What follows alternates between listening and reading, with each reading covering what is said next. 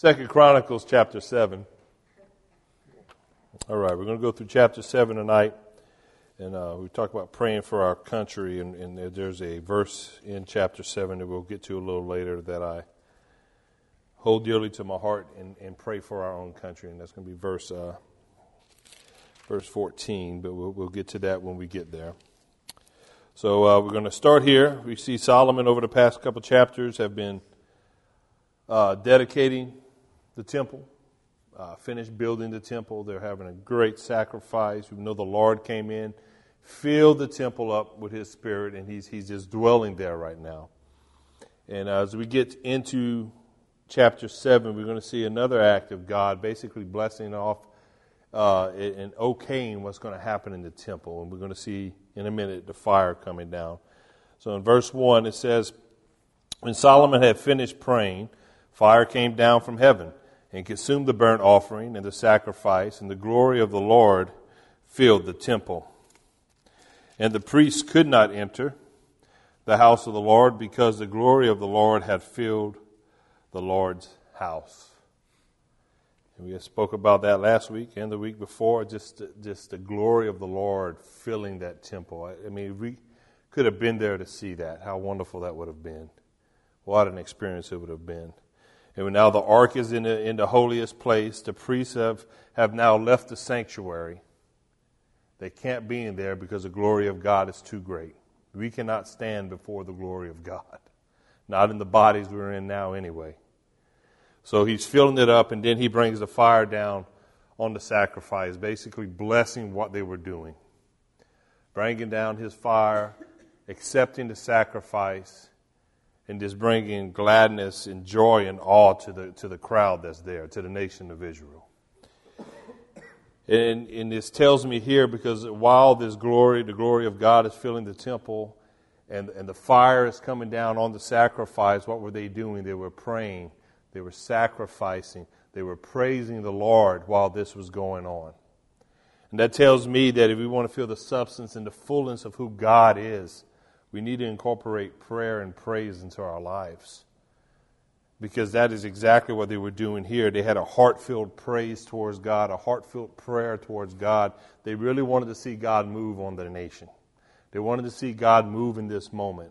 And if we want to see God moving in our life, there's two things that we need to do is praise Him and pray to Him.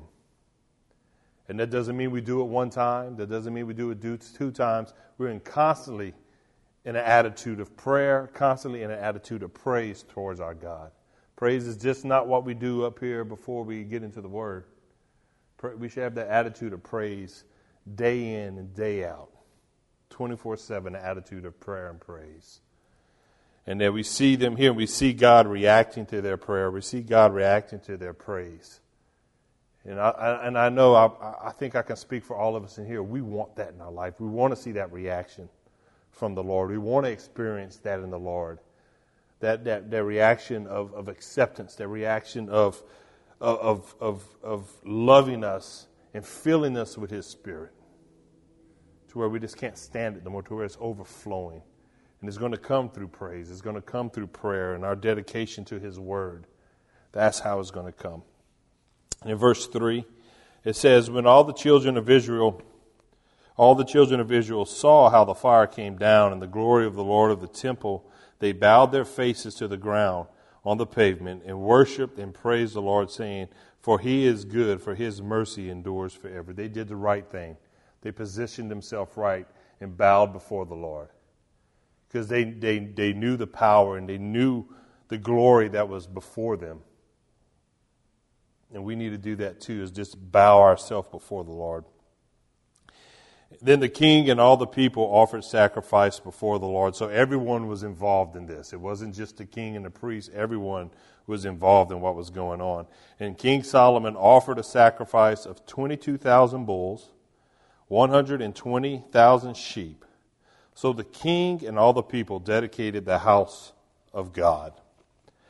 So 22,000 bulls or oxen, 120,000 sheep. Now that's a lot of animals to be sacrificing. Yet even 22 million cows, 120 million sheep still doesn't pay for our sins. But the death of one lamb did. The death of Jesus did that for us. And his resurrection did that for us. And we think about this, if we can picture them sacrificing these animals in the slaughter. Now, some of us may have been hunting and had to clean out a deer or rabbits or what have you. We know we have to drain the blood and all these different. This is what's going on during this sacrifice. They're cleaning these animals out. They're butchering them. They're sacrificing them. And we look at that and it's very gory and very, very kind of gross looking maybe to some of us. And we may think, well, why such a number of sacrifice? And why such a slaughter? But this is painting a picture of how serious sin is. Sin has to be paid by what? The blood. Sin is a serious issue, and I think we take it too lightly sometimes.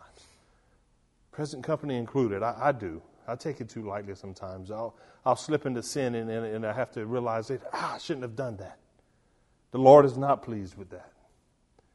It's not good for me, not good for my family, not good for my friends, not a good witness sometimes if I kind of lose control of things. But sin is serious. And it took serious sacrifice to pay for those sins. And in the Old Testament time, the Lord would accept these sacrifices as atonement for sin. Now, thank God we don't have to go and sacrifice like this anymore. The sacrifice has already been done for us on the altar, on the cross. It has been done for us already. But God takes sin serious, and we should too as his people. We should. And I think we don't, but this massive amount of sacrifice is just showing how serious sin really is and what it took to be able to get those sins forgiven. In verse 6, it goes on, it says, "And the priests attended to their services, the Levites also with instruments of music of the Lord, which David had made to praise the Lord, saying, For his mercy endures forever.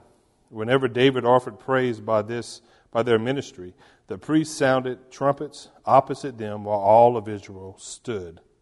Furthermore, Solomon consecrated the middle of the court that was in front of the house of the Lord, for there he offered burnt offerings and the fat of the peace offering, because the bronze altar which Solomon had made was not able to receive the burnt offerings, the grain offerings, and the fat offerings."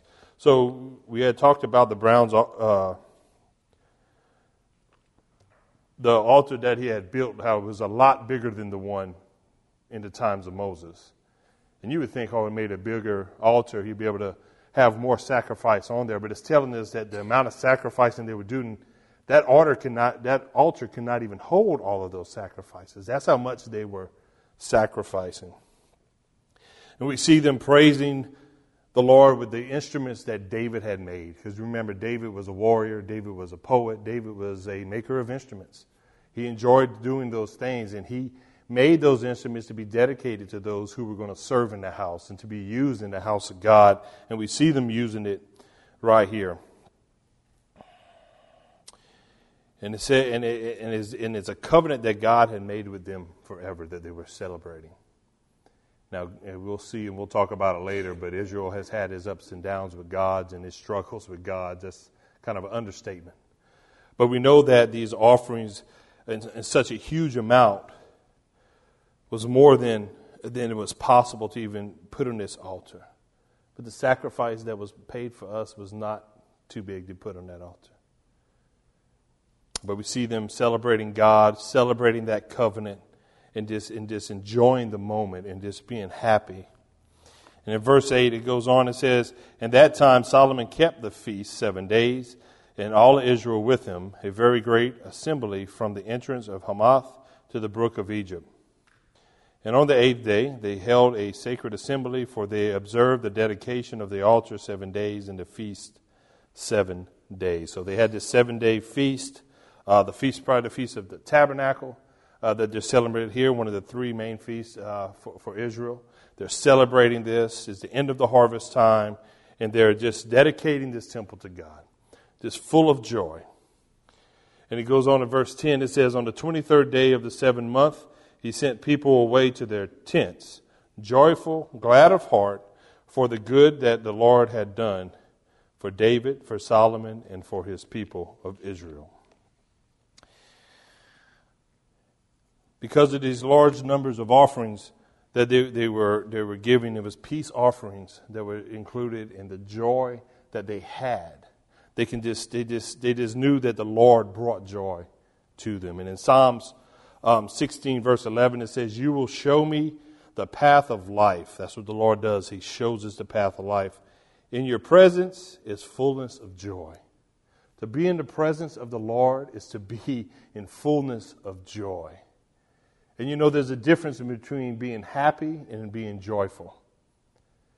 You can be upset and mad about things in life, but still have the joy of the Lord shining inside of you. And that's the light that the people out there that are living in the dark sees. They may not always see us happy and always with a smile on their face, but they know there's something different about us. And they're either going to love it or hate it. And that difference is the joy that the Lord gives us. Is the light, the joy, and the light that it shows to this world. And then in verse 11 it goes on to say, "And at the right hand are pleasures forevermore." He gives us joy and He gives us pleasure in life. And Paul told us to be content in all things. That means that we have to have that joy in all things, whether we're poor or rich, hungry or full, or whatever it may be. That joy will get us through it all. That joy will pull us through those tough times. And that joy will make the good times even better.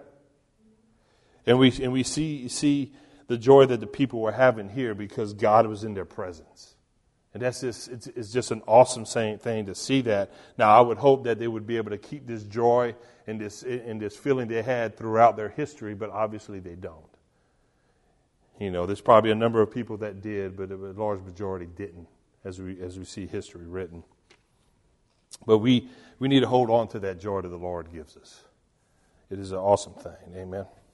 In verse 11, it says, "Thus Solomon finished the house of the Lord and the king's house. And Solomon successfully accomplished all that came into his heart to make in the house of the Lord and in his own house." So he built it. Now remember, his house took longer to build than the temple did. But they don't mention it right here because this is more for you to learn more about the temple and the way God viewed things here. In verse 12, it goes on, it says, "Then the Lord appeared to Solomon by night and said to him, I have heard your prayer and have chosen this place for myself as a house of sacrifice. When I shut up heaven and there is no rain, or command the locusts to devour the land, or send pestilence among my people." Verse 14, it says, "If my people who are called by my name will humble themselves and pray and seek my face and turn from their wicked ways, then I will hear from heaven and will forgive their sin and heal their land." Now, this passage here is telling me that we as God's people have a responsibility for our own country. And I think a lot of what's happening to our country is because Christians have remained silent and have been reserved and kind of held back. And we talked earlier about having the presence of God, and when we have praise and when we pray, I think the lack of that has also held God back from doing things in this country as well and has left us where we're at today. You know, it says where we're at, the chaos that we're in right now, no politician, whether a donkey or an elephant, can do anything about it. The only animal that can do anything about it is the Lamb. He is the one that we need to follow, and He is the one that can get us out of the mess we're in right now. So neither the Republican or Democrat can do that for us at all. And we look at the chaos and the difficulty we have right now, and we say, Lord, have we been failing you? Have we not been doing what you're asking us to do? And the answer really is no, because I think a lot of Christians are playing, but they're not praying for things. They're trying to play their role as a Christian, but they're not actively acting out their role as a Christian. They like the title, but they don't like the work we have to do with it. And we need to get away from that, because we've become we've become accustomed to convenience and pleasures and comfort where we're at. Whenever I was at Fort Hood, we had a Bible study. We said we have to get out of our cozy corner. because in the Bible study that we held was in kind of a multi-purpose building, and it was in the back room in a corner, and it had some nice couches to sit in. So we had to get out of our cozy corner and get out and spread the word and do the works that the Lord has asked us to do. And we as believers, we need to be that light and that salt to this world and go out and be a witness and be that light. And also to ask for forgiveness for our country. Because in verse 14 it says, if my people who are called by my name will humble themselves and pray and seek my face and turn from their wicked ways, then I will hear from heaven and will forgive their sin and heal their land. That's a pretty simple formula to how, if you want to fix something that's going wrong, like our country, this is what you do. If you want revival to come back to America, this is what you do. And he's telling Israel, whenever, in verse 13, he says, when I shut up the heaven and there is no rain, and I command the locusts to devour the land and send pestilence among the people, he's not going to do that unless they're walking out of line with him. But he says, this is how you get back in line with me. If my people who are called by my name will humble themselves, will pray, will seek my face, will repent and turn from their wicked ways, then I will hear from heaven, and I will restore them back to their land, or I will heal their land. It's telling us in black and white right here what needs to be done. What needs to be done. And the first thing it says that they must come to him humbly. America is full of pride. So was Israel. And the pride is what kills us. Not only as a nation, but as individuals, we are very prideful. And we have to come to him without pride. And not fake humbleness. We need to come to him with true humbleness of our heart. We also must acknowledge that our unworthiness and our sinfulness, that we are dirty sinners. That's what we are. And we have to realize that we're in need of a Savior. We're in need of forgiveness from God. And until you can truly understand that, I don't know if salvation can really come to anyone unless they really understand where they stand with a holy God. And he's saying, if you come, that you need to turn from your wicked ways. The only way you're going to turn from your wicked ways is knowing that you are wicked, that you are sinful. So he's telling us to do that there. And then he says for us we must pray truly from our hearts. A lot of us can probably say we give lip service to God sometime when we pray. We kind of go through the motions and just ramble off some stuff. But you know when you're truly praying from your heart. You know those moments when prayer is truly coming from your heart. And you have that connection with the Spirit. And you know your prayers are being heard. And you know it's for real. You know those moments. And he's asking us to pray truly from the heart. So he wants us to humble ourselves. Realize we're sinners. Have true prayer from the heart. And seek his face. Getting into the Word and seeking who God truly, truly is. We need to know who God is. We need to realize that we're sinners. We need to come to him humbly. We need to seek who he is in all his glory that he has. We need to do that. And then and when we do that, we need to turn from our evil ways. Turn from doing sin and living for the world and turn to live for Christ and walking in his ways. And that's pretty much the salvation message. That's what needs to be done. Not only did this nation of Israel have to turn towards him, not only does our nation of America need to turn towards him, we as individuals need to turn towards him. And especially those who are not saved by his grace, that are outside of salvation. They need to realize that they are sinners and that they need to be saved by grace. And how are they going to know unless we go and tell them? And that's where the salt and the light comes in, to where we be a witness to him. So the promise is to those who are called by his name, us as believers, if we repent and we humble ourselves, we can be turned back around, and he could deliver us back into our land. In verse 15 it says, now my eyes will be open and my ears attentive to the prayer made in this place. So he's saying in verse 14, when you humble yourself and you come to me, now I'm going to be able to hear what you have to say. Now I'm going to be able to come to you and listen to your prayer. Because whatever it was, that sin that was blocking us, that pride that was blocking us, whatever it is, it's cleared. I can see you, you can see me. We're connecting with the Spirit. So now, my ears are attentive to prayer and made in this place. And in verse 16 it says, "For now I have chosen and sanctified this house, that my name may be there forever, and my eyes and my heart will be there perpetually." We talked a little bit about this last week too, about his eyes being on the temple. And just like the temple, the Lord's eyes are on us. And he has his name put in us. We're sealed with the Spirit. So not only is he watching over us, his Spirit seals us to be in Christ.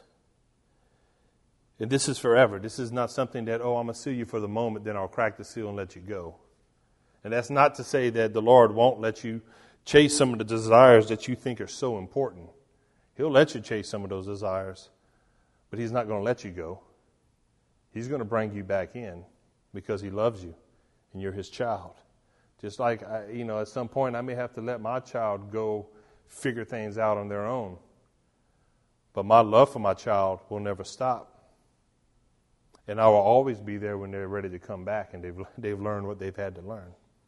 That's not to say I'm not going to warn them. That's not going to say that I'm not going to teach them the right ways. But at some point, they're going to have to make those decisions on their own. That doesn't change my love for them. That doesn't change me not being there for them. In verse 17, it goes on and says, "As for you, if you walk before me as your father David walked, and do according to all I have commanded you, and if you keep my statutes and my judgments, then I will establish the throne of your kingdom, as I covenant with David your father, saying, you shall not fail to have a man as a ruler." So here he's showing them that you have to disobey what I'm telling you to do. Do as your father David did. And you say, well, David was a murderer. David committed adultery. David did this. David did that. But David's heart never strayed from God. David's heart never strayed. So if you feel like you're kind of walking out of sync with God and you're a born-again Christian, you're okay because your heart is still in sync with God because that Spirit is witnessing that to you. And Solomon, we know, towards the end, walked away from God. He started worshiping other gods. He wasn't in line with what God had for him. And he said that from Solomon, there would never be anyone that would leave the throne from David's lineage. And in actuality, it wasn't, because Christ ended up being the fulfillment of that. And he's going to be the one who's going to be ruling on that throne for eternity.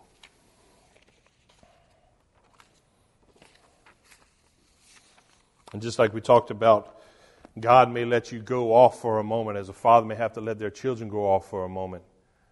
And I said, that doesn't mean I'm not going to teach them. Here, he's warning Solomon. He's letting them know, he's giving them a lesson. Hey, if you follow me in these ways, if you follow me like your father David followed me, everything's going to be all right.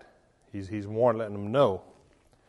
But in verse 18, it says, then I will establish the throne of your kingdom. We just talked about that. And I covenant with David, your father, saying, you shall not fail to have a man as a ruler in Israel, if you follow my statutes and you follow my commands. Then it goes on to say, if you don't, this is going to happen. But if you turn away and forsake my statutes and my commandments, which I have set before you, and go and serve other gods and worship them, which he did, then I will uproot them from my land, which I have given them. And this house, which I have sanctified for my name, I will cast out of my sight, and will make it a proverb and a byword among the people. So God is telling him, hey, you follow my commandments, you follow my statutes, everything will go well. But if you step out of line and you start worshiping other gods, you start putting other things ahead of me, then I'm going to uproot the country. I'm going to uproot the people. And we've seen in the book of Kings, 1st and 2nd Kings, exactly what happened to Israel and exactly what happened to Judah. And I look at this, and it still amazes me the grace that God had with these people. Over 200 years he had patience with these people, for both Judah and Israel, before he finally sent them off into captivity. 200 years, over 200 years he had patience with them to come back, sending prophets, sending other people to warn the nation, repent, come back to me.